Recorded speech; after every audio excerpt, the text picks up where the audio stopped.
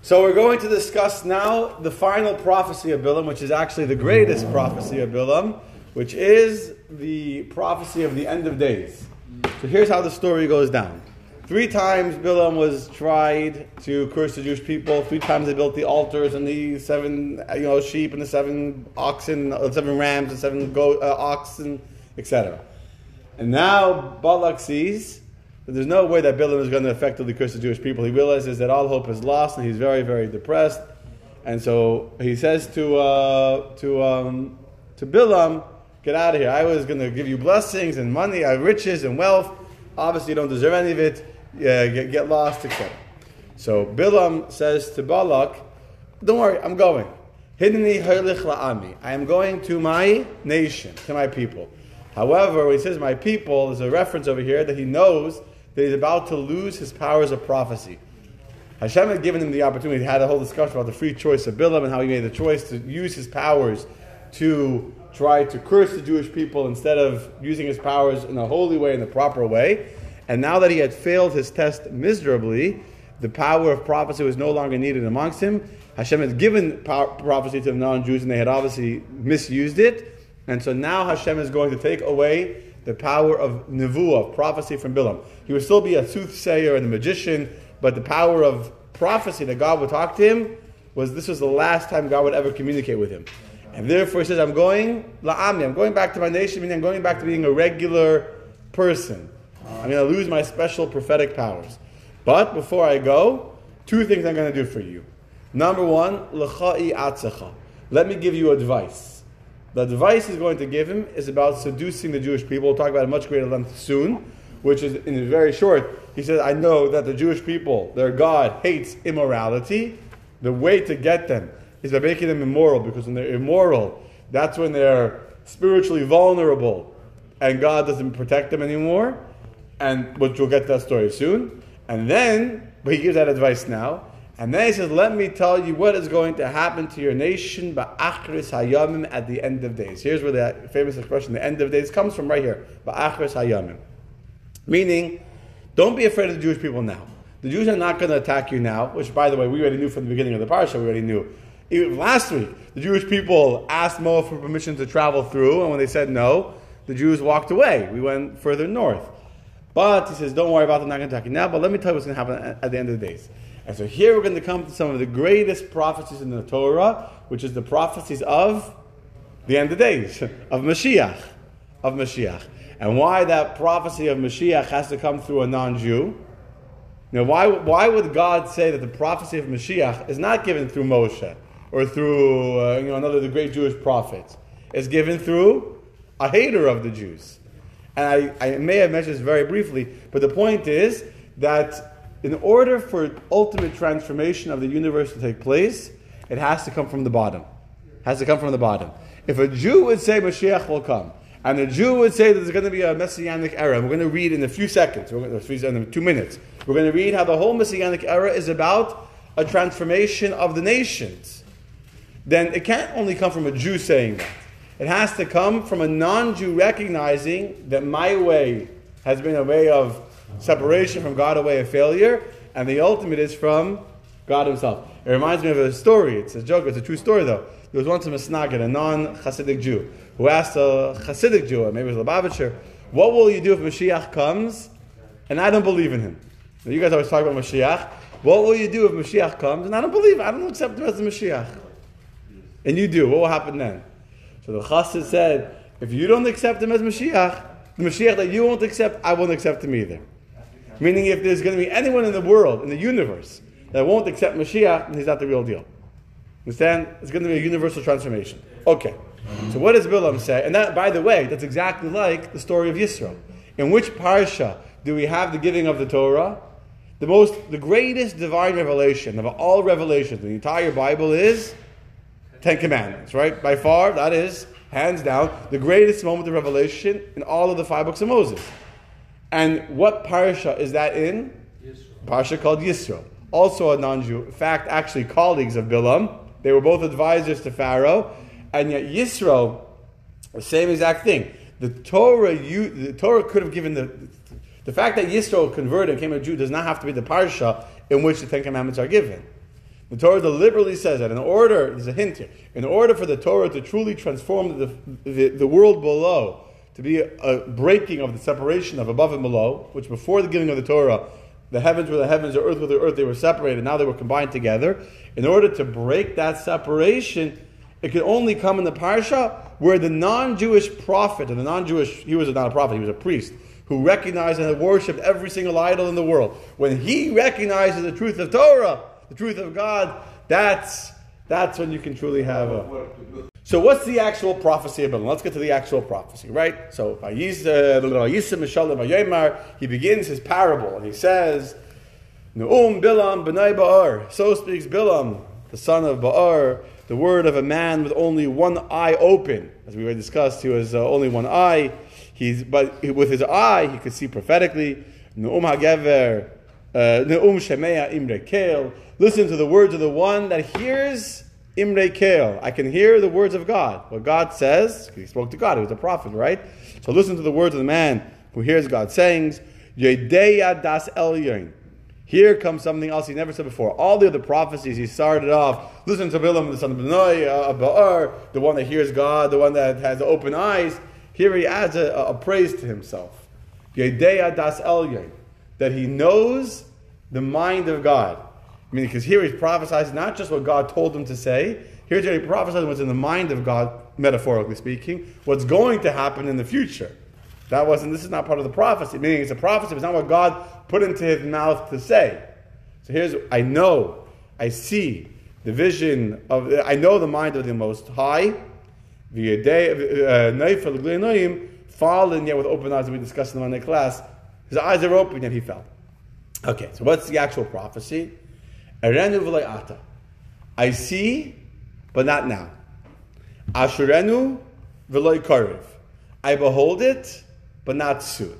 So there's two things here. One, I see, but not now, is a reference to King David.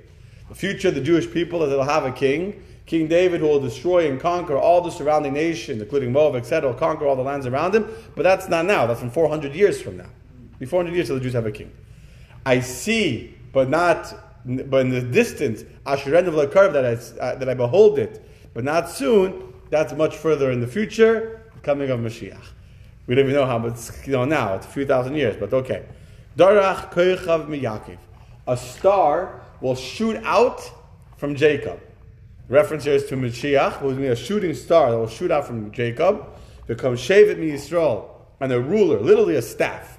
A shevet means a stick, but it also means a ruler who rules with the rod, who rules with the staff, will arise from Israel. This king that will arise from Israel, umochatz ma'aseh poyav, he will strike the princes of Moab. He will undermine the autonomy of all of the descendants of Shais. So he'll pierce the corners, means he'll destroy all the kings, all the leaders of the kingdom of Moab will be conquered and destroyed by Mashiach. And he will undermine the authority of the descendants of Shais. Who is Shais? Shais is the son of Adam. Adam had three sons. If you remember, Cain and Havel. Cain kills Havel. And then 130 years later, there's another son called Seth. Seth, or Shais in Hebrew. All of humanity descended from Shais. How do you know that? Because Noach is a descendant of Shais. So whatever children Cain had don't exist anymore. They died out in the flood.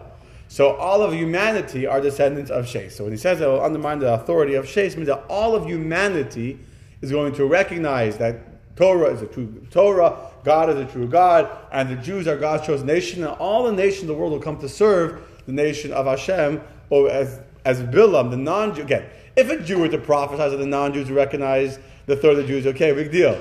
Here it's the non-Jewish prophet saying that I see them in the distance, in the future, that all of the descendants of Shais, meaning all of humanity, will come to recognize the greatness of the Jews and their authority. And one very interesting thing, why is Mashiach described as a shooting star? Darach koichav miYaakov, a shooting star. What's the reference of a star? Abraham counted the stars. That's true, Abraham counted the stars, and the Jews are compared to stars. That's very good, very good. But a shooting star goes across the whole world, right? It goes from one end to the other end. Mashiach is going to gather the ingathering of the exiles. The ingathering of the exiles means we have Jews scattered all over the globe. And Mashiach is likened to a shooting star and that he's going to go across the entire globe to gather all the Jews that are all over the universe. The Chabad, we said in the Shema, right before the Shema, the blessing of the Shema, that he'll gather in from all four corners of the earth, right? Me'arba kanfes ha'aretz, he'll gather us together. That's Mashiach. Side, the very interesting historical note, what happened with Bar Kochba? Rabbi Akiva thought Bar Kochba, you know about Bar Kochba, the famous Bar Kochba revolt. We're not getting too distracted. He thought Mashiach. Rabbi Akiva thought he was Mashiach. And he was called Bar Kochba. It wasn't his actual name. Right. Why was he called Bar Kochba? The son of a star. It's based on this verse. Because Darach Koichav Miyakov, the Mashiach is described as a shooting star that will come out of Jacob. So Rabbi Akiva gave the name Bar Kochba, the son of a Kochav, the son of the star, based on his understanding that Bar Kochba was Mashiach, based on our verse that we just read, that Mashiach will be described as a star shooting across the world. That's where the name Bar Kochba comes from. And why was he mistaken? That's because he ended up sinning. It wasn't the right time. Bar Kochba could have been Mashiach, but the Jews weren't ready for it. There wasn't the time the Mashiach was meant to come. Is that what they mean by a potential Mashiach? Yes, every generation has a potential Mashiach. I don't want to go, whatever. Every generation has a potential Mashiach, and theoretically, if Mashiach would have come at that time, Bar Kochba would have been the one. But instead he ended up sinning, and instead of being Mashiach, he ended up sinning and therefore going into nothing, losing the battle, and becoming just another member of history, and we're still in exile. Okay. Then, after he finishes that a ruler will come out from Jacob, he will destroy the remnants of the city of the land of Seir. The land of, I skipped the verse. V'haya Edom Yeresha. Edom will become inherited. Edom is the land of the Edomites, which is the descendants of Esav. They will be possessed by the Israelites, right? The enemy of the Jewish people, Esav, which became the Roman Empire, etc., will be possessed by the Israelites.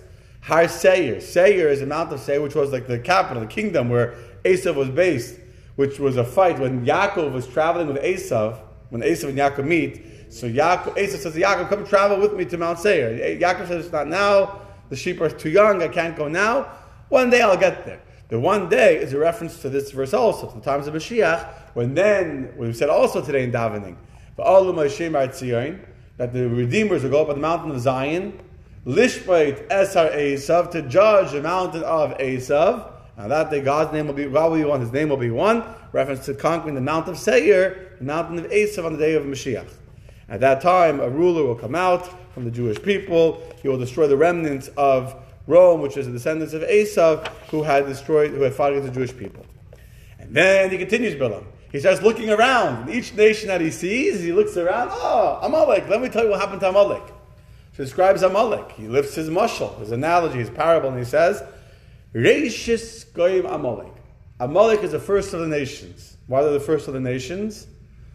When the Jews left Egypt, the first one to attack the Jewish people was Amalek, right? They were waiting there right when we left. We discussed this story many times. They were the ones that attacked the Jewish people when we were still very young and vulnerable, and they came and attacked, and they just cooled off the waters of the people that were afraid of the Jewish people. And that's why Hashem said we have a mitzvah to remember what they did to us and to destroy them. We didn't do it yet, but so they're the beginning of the nations. But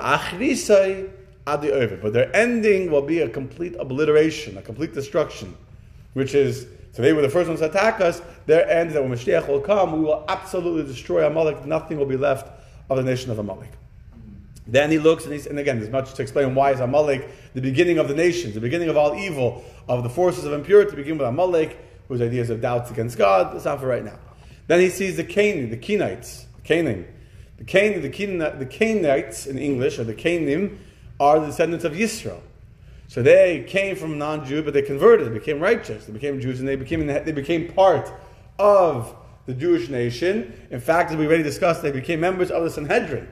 The descendants of Yisrael, we had a whole discussion a few weeks ago back about if the descendants of Yisrael went into the land of Israel or not. Yisrael wanted to go back home. Moshe said, come with us to the land of Israel. So Yisrael's children, for sure, went together with the Jewish people, and they ended up becoming very illustrious members of the Jewish people. Members of the Sanhedrin were from the family of Yisrael, called the nation of Canaan. And they were part of the 10 tribes of Israel that were conquered by Sancheriv, the king of Assyria, and taken into captivity. So they were lost. Today we don't have these families. They're part of the 10 tribes that were lost to the Jewish people. But one day, they will be returned to them. Mashiach will come.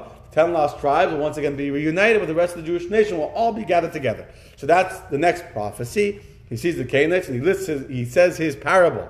And he says about them, Esan Moshevecha. How firm is your dwelling place? Your nest is set securely in a cliff. Meaning that you're members of the Sanhedrin. You're the high court of Israel. And how did you merit this, Yisrael? Me and you were buddies sitting in Pharaoh's court. I ended up where I am now, and you, your children, will become part of the future. And therefore, your merit will protect you. And even though the land of the Canaan will be laid bare, barren wasteland, meaning the destruction of the north of Israel, when Assyria, how far will Assyria take you captive? But nevertheless, you will survive and you will return. Then he's talking about the Assyrians. So now he talks about the prophecy of the next nation, about Sancheriv, about the Assyrians. And he says, he lifts his parable, he says, who can survive when God will oppose these things? Miyichye, Mishumeikel. Who can survive from these different things? When the Assyrian king Sancheriv will come and dislocate every nation that he conquered, he moved them elsewhere and destroyed the whole fabric of all the nations. And then the ships will come from the land of the Kittim, and will afflict these empires, and they'll go to the other side of the Euphrates River, meaning that the nation, the kingdom of Rome, will now conquer the whole earth. But in the end, it too will perish forever. It will be destroyed. And then Vayakam Bilam arose, Vayelech, and he returned, and he went back to his place. What does it mean he went back to his place? He went back to his hatred for the Jewish people. You would think that he learned his lesson. You would think that maybe now he'd be a little reformed individual. He went back to his place. His hatred for the Jewish people remained with the full intensity as before. V'gam Balak halach l'darkai, and so too Balak returned to his place, his way. What was his way? To hate the Jewish people. Which will bring us to tomorrow's story, which is the plan to make the Jews sin by the valley of Shittim, and the sin and the plague that will ensue as a result of that.